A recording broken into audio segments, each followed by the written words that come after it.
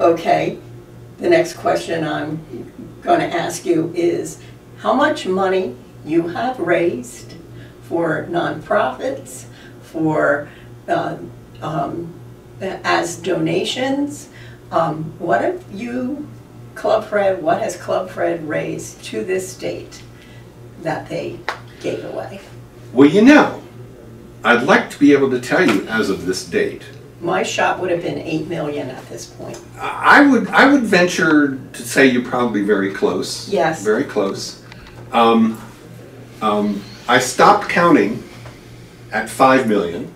Yeah. But I also add that, you know, we personally did not raise every one of those $5 million, but we would play low fee, no fee for those organizations that did raise that money. Right. So I would say that we helped to raise $5 to $8 million. Yeah. And you know, we did that, as I said before, either playing for free or very low fee, and that in and of itself has gotten us in front of some rather remarkable things. Again, if you give, you just stand there long enough, something comes back and right between the eyes, Alice, right, you know, and we've got some interesting things out of that, as well.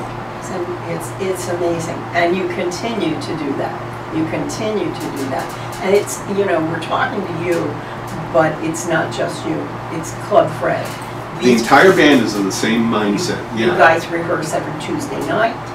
Okay, there's full dedication to the band, to the music that your audience likes, and the music that will attract new audiences, and you know, sponsor many more wonderful experiences. We say endless thanks to you for that work. Well, we appreciate it too because it keeps us off the streets, you know, off the street corners. We don't steal near as many hubcaps as we used to. We just don't have time anymore. That's it. Can I tell my Mark Farner story? Yes. May I? Yes. Mark Farner, who was the lead guitarist, lead singer, and composer of 92%, he tells me, 92% of the hits of Grand Funk Railroad, was my, besides Felix, was my number two. They were both number one to me, but he was my number one rock star when I was growing up. We were three-piece band, the Pharaohs. Yes. Okay. We were Grand Funk wannabes, but I could never afford to buy a ticket to go see them. Yeah. Never saw them live. So disappointed. So then about 20 years ago, I just happened to be, never saw them perform, just listened to their music and loved it. And I just happened to be catching the tail end of a documentary about Grand Funk Railroad. And I said, well, damn, I'm sitting down for this one, okay. 5 minutes, I'll take 5 minutes, that's all there was left, all right? So here's Mark and his delightful wife, Lisa, being interviewed, lamenting the fact that the IRS drove them into bankruptcy for 27 years. And I sat forward and I'm saying, no, they did not. Not to my Mark Farner, they didn't do that. They wouldn't have the courage to do something like that to my rock star. And I just flipped out. And I didn't know how or why or how I was going to do it, but I was going to see if I could help him. Yeah. As it turned out, I was on my way to see Boots in Nashville. And Mark's agent, was in Nashville. So I found him on the web, and we had a quick conversation about this IRS thing, and he invited me to his office in Nashville when I was visiting with Boots. So I indeed did go to Nashville, met with him, and he told me this story that, and I'm not telling any stories out of school here because Mark, it is known. It is known, and he wrote about it in his book. Great from Gunsmoke to Grace. I'm slaughtering the title of his book, but anyway, it's a great book. So what happened was, at the peak of their success, the Grand Funk Railroad put $100,000 into a limited partnership in oil and gas, a tax shelter. Now I know all about those things because this is what I do for a living. Okay, I didn't know that was the the trigger, but now I'm going, oh, tell me more about that, you know? So apparently they put $100,000 in, so they each had a third. And then about a year or two after they split up, after they had bought this invested in this tax shelter, the IRS came back and disallowed the tax shelter, saying it was a sham. And since I had put a lot of my own clients into these kinds of programs, I knew the legitimacy of those things, and I just couldn't figure out why. So Mark's two guys in the bands immediately settled with the IRS. Remember, they had $33,333.33, each one of them in this thing. Right. So the two other guys settled for 50 grand with the IRS. And Uncle Sam now expected over $500,000 from Mark, from fees, penalties, interest, for 27 years, that his accountant and his attorney said, fight it, it's legit. Oh, which by the way, cost him an additional $500,000. So this $33,000 investment ended up initially costing him $1 million. So I'm getting all this stuff, and I said to the agent, I said, I really need to hear this story straight from Mark. Plus I wanted to meet him, God, you couldn't believe it. Yes, okay. Absolutely. So 6 months later, I find myself in a hotel room on the Eastern Shore of Maryland with Mark, and it's 4 a.m. and he's telling me about all this stuff that happened to him, and the hair is standing up on the back of my neck, and I said, our government did that to you, Mark? He said, oh yeah. I said, tell you what, wanting to elbow my way further into his life, not knowing exactly how I was going to pull this one out. Right. I achieved the ultimate. I got myself invited to Mark's house in Petoskey, Michigan for a weekend. Took Louise with me, and as soon as I sat down to record the stuff, Mark pulled out his acoustic guitar. I got a private concert from Mark. I couldn't believe it. It's incredible. It's mere mortal, right? So I start writing down all the details of this abuse by the IRS, and that was awful. I mean, gut-wrenching, okay? So I said, I don't know what I'm going to do with this, but I'm going to run with it. He says, okay. As I get back to Delaware and I'm finalizing it, the story, it suddenly dawns on me that our very own Senator Roth IRA, our own Bill Roth, was heading up a committee investigating IRS abuses. See, there is a God. Yes. The planets aligned, and he was waiting for me. Okay, so I submitted the story to Roth's office. 2 weeks later, he gets voted out. And I went, oh, okay. But to his credit, his staff continued to shove on this thing. Okay, and so finally, after 27 years and $500,000 in fees, interest, penalties, etc., Uncle Sam settled for 150 grand. So I said, write the check, get him off your back, and Mark likes me a lot now. Absolutely, absolutely. Well, Mark likes you also because both of you are really good, charitable, full of light people. Well, thank you. You know, he is. He's that's super, absolutely super guy. true. Yeah. Yeah. But that's my Mike Farner story, and I'm sticking to it. There we go. Pearl's books. Pearl's books. So I decided to write these books dedicated to my mother. They're all about women. I love women. My mother was a woman. Oh, hey, good. Okay, easy correlation. Easy correlation. I could figure that one out. Okay. So I have written 3 books. They're all entitled Pearls, Women Who Radiate Success. And what I did was I interviewed 62 women.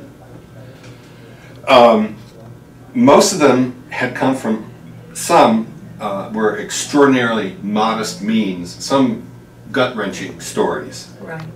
That they rose above it to incredible success. Yes. So I wanted to give them an opportunity to tell their story, and to tell and to have it written in such a way that people could read it and say, well, if they could do that, I could do that. Well, of course you could do that. Right. You just didn't know it. Nobody Right. gave you permission to do it yet, okay? Right.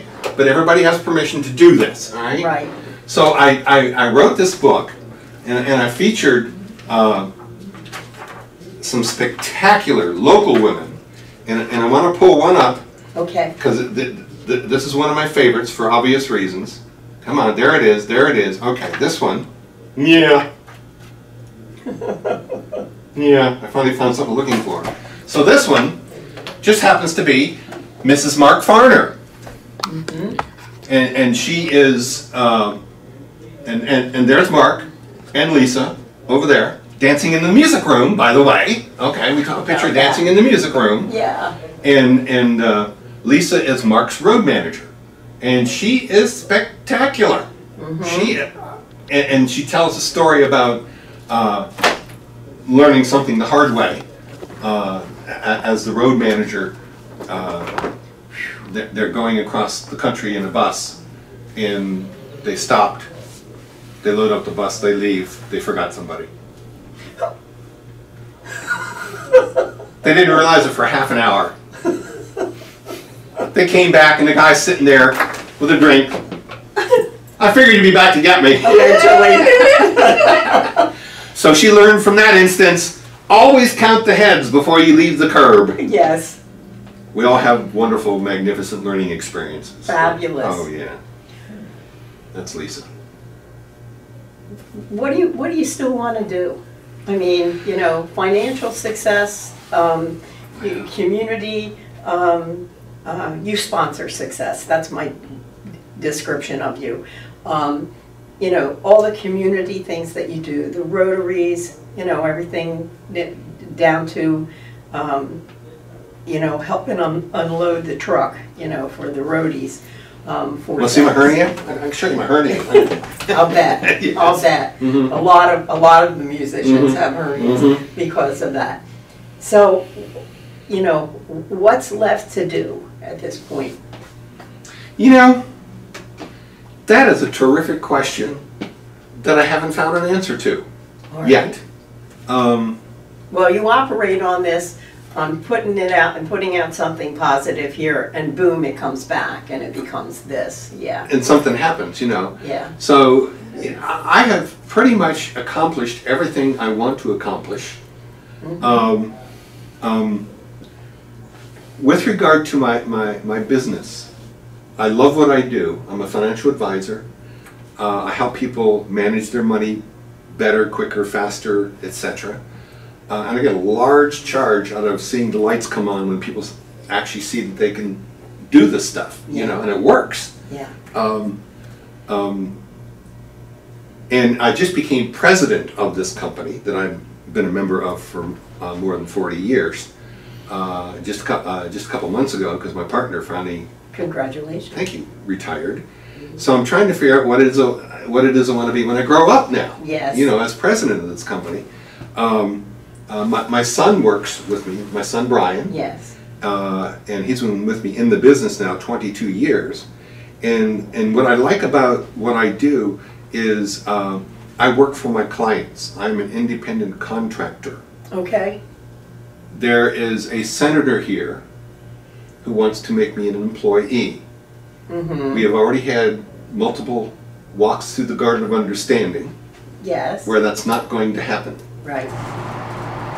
I've impressed upon him that it's not going to happen.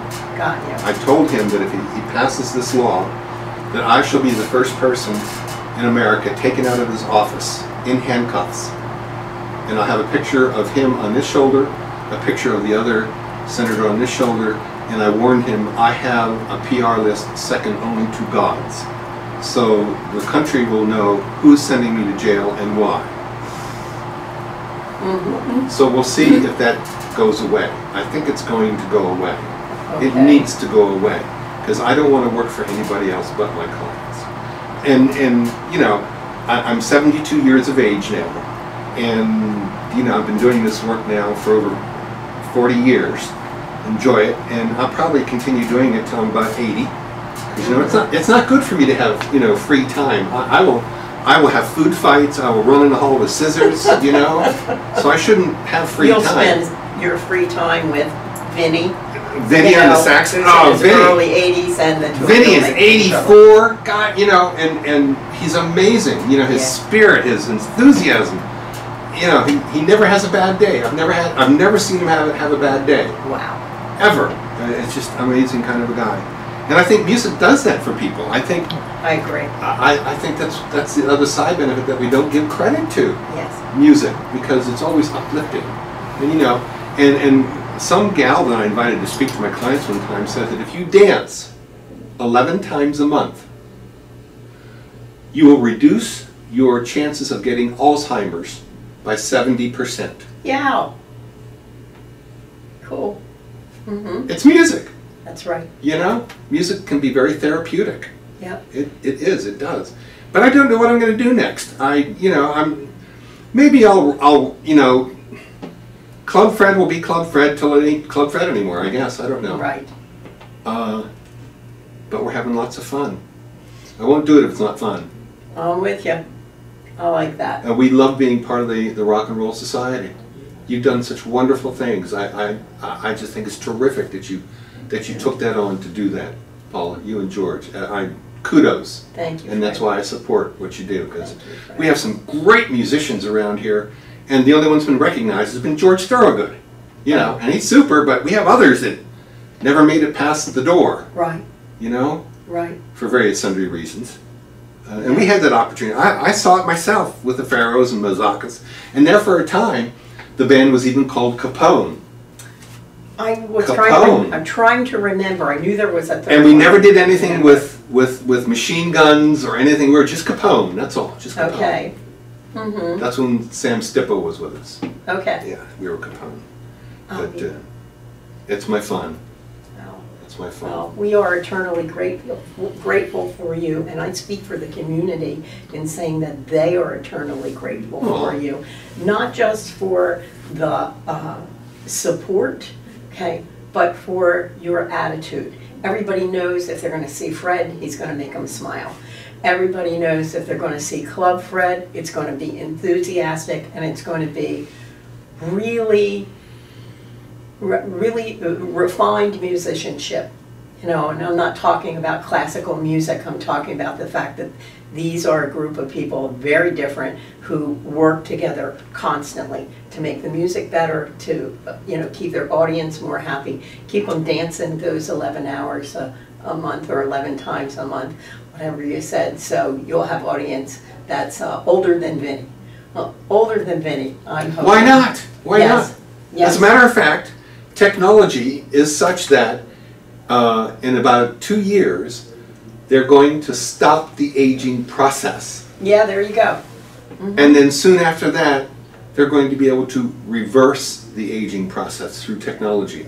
I just came from a conference where they talked about that stuff. I'm going, so Nice. this is only my 5th time through puberty. I still have 6, 7, and 8. There you go. There you go. You are set, and we will be waiting for it. Hot dogs. Yes. Thank you so much, Fred. Thank you very much, Thank you. Paula. This Thank was you. a delight, honey. Ditto, ditto, ditto. Okay. Thank you, dear.